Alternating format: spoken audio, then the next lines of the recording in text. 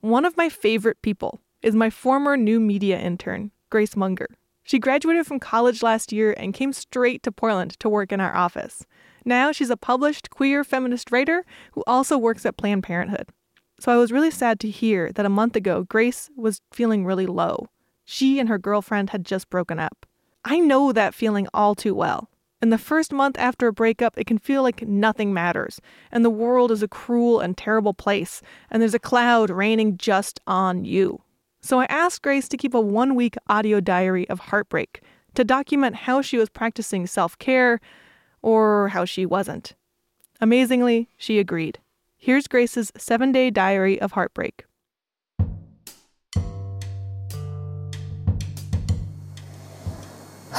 Okay, deep breaths. It has been 3 weeks, almost 4 weeks, since the person I was dating and I broke up, and I have gone through so many emotions since then. I've just been really sad, really vulnerable, and just struggling to make it through. Each day feeling some kind of wholeness. It's nighttime. Nights are hard. They've always been hard, but especially lately, nights are hard. They're lonely, and kind of just biding time until it's an appropriate time for me to actually go to bed. It is day 2 of me documenting my day-by-day heartbreak. Today I cried twice. I drank 4 cups of coffee, and I had 2 drinks tonight. So today was kind of rough. I worked, which was hard. One thing I will say is that, not that you asked for my advice, but my advice is this.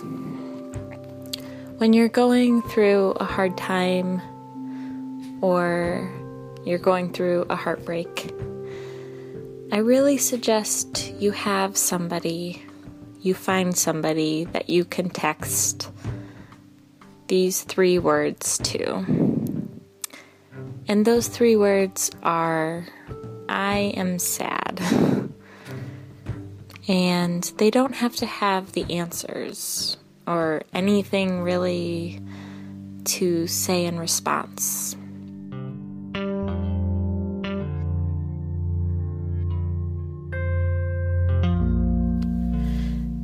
Today is day 3 of these tales of heartbreak. Tonight, after I got home from work, my plan was to go get some dinner and get some work done and maybe go on a run and, just kind of stay busy for the night and be productive and get things done. I ended up getting a slice of pizza, and now I'm watching the X-Files in bed. So days don't always go as you plan.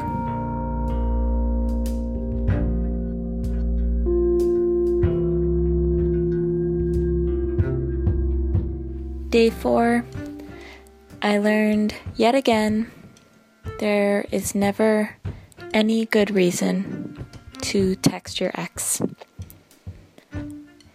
And yet I did it, and I think today was just kind of plagued with a feeling of not being good enough.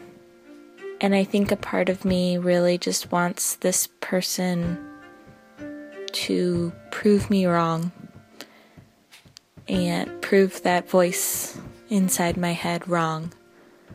And tell me that I am good enough and that I am loved and blah, blah, blah. So I think I went searching for that tonight a little bit. And I didn't get it. Of course I didn't.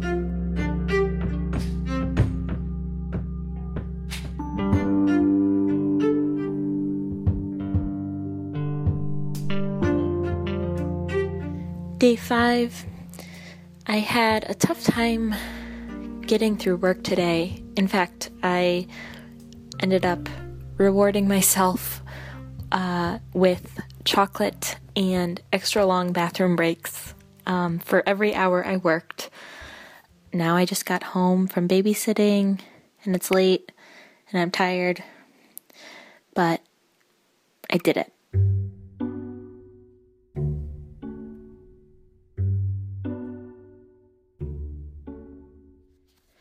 So today is day 6, and I am actually really excited to record this. Not because I'm in a particularly good mood or anything, but I wanted to share something with you that I found on the internet. So autostraddle.com, has a weekly series of Saturday morning cartoons, drawn by various queer cartoonists, and this one, it is created by Cameron Glavin, who draws and writes various things for Autostraddle and other places. Illustrated this cartoon about depression, and she kind of personifies the depression as this tantruming toddler. I'm not trying to equate depression and heartbreak because those are two very different things, but I am somebody who experiences depression and think that I am kind of experiencing that now. So this really did hit home for me. But yeah, I wanted to read just one part. And like a toddler, my depression didn't have the vocabulary to communicate clearly to me what I was feeling or why I was feeling it so much. This part of me had a small, simple world where any negative imbalance had the potential to become a major crisis. This toddler monster was mad at being brushed off as naive, dumb, and irrelevant. It demanded to be felt. I think my default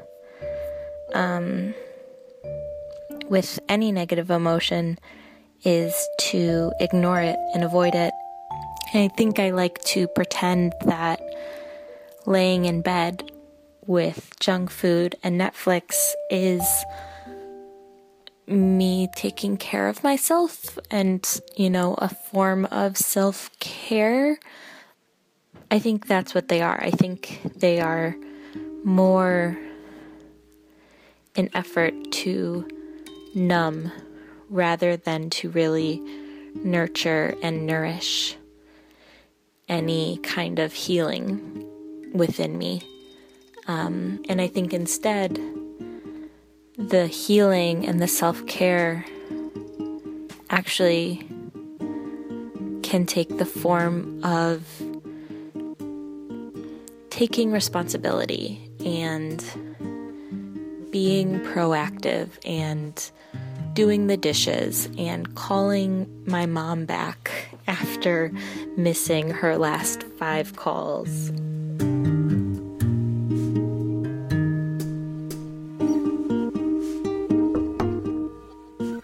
Today is day 7 of these tales of heartbreak, and I am honestly shocked that I managed to do this for an entire week.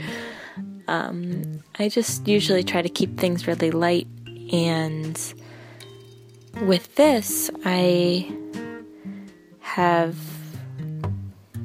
kind of reached a new level of vulnerability, something that I didn't really think I would feel comfortable doing, and I still don't feel totally comfortable doing it, but I did it.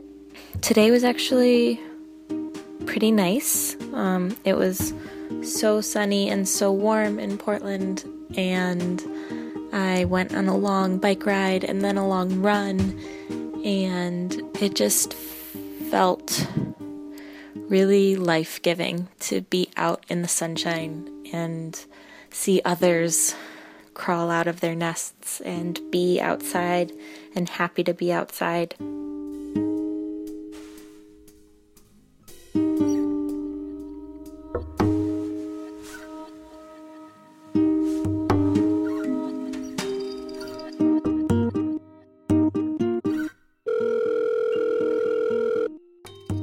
Hi, Grace. Hi. So I just wanted to call to tell you one thing. Okay. And that thing is, you are definitely good enough. And, you are great and good in so many ways, and you deserve all of the love in the world. I don't know what to say. That's so nice. That's really nice to hear. You're so sweet, Sarah. Thank you so much. I wish this was like, it's a podcast, but I wish you could see like how much I'm smiling right now. But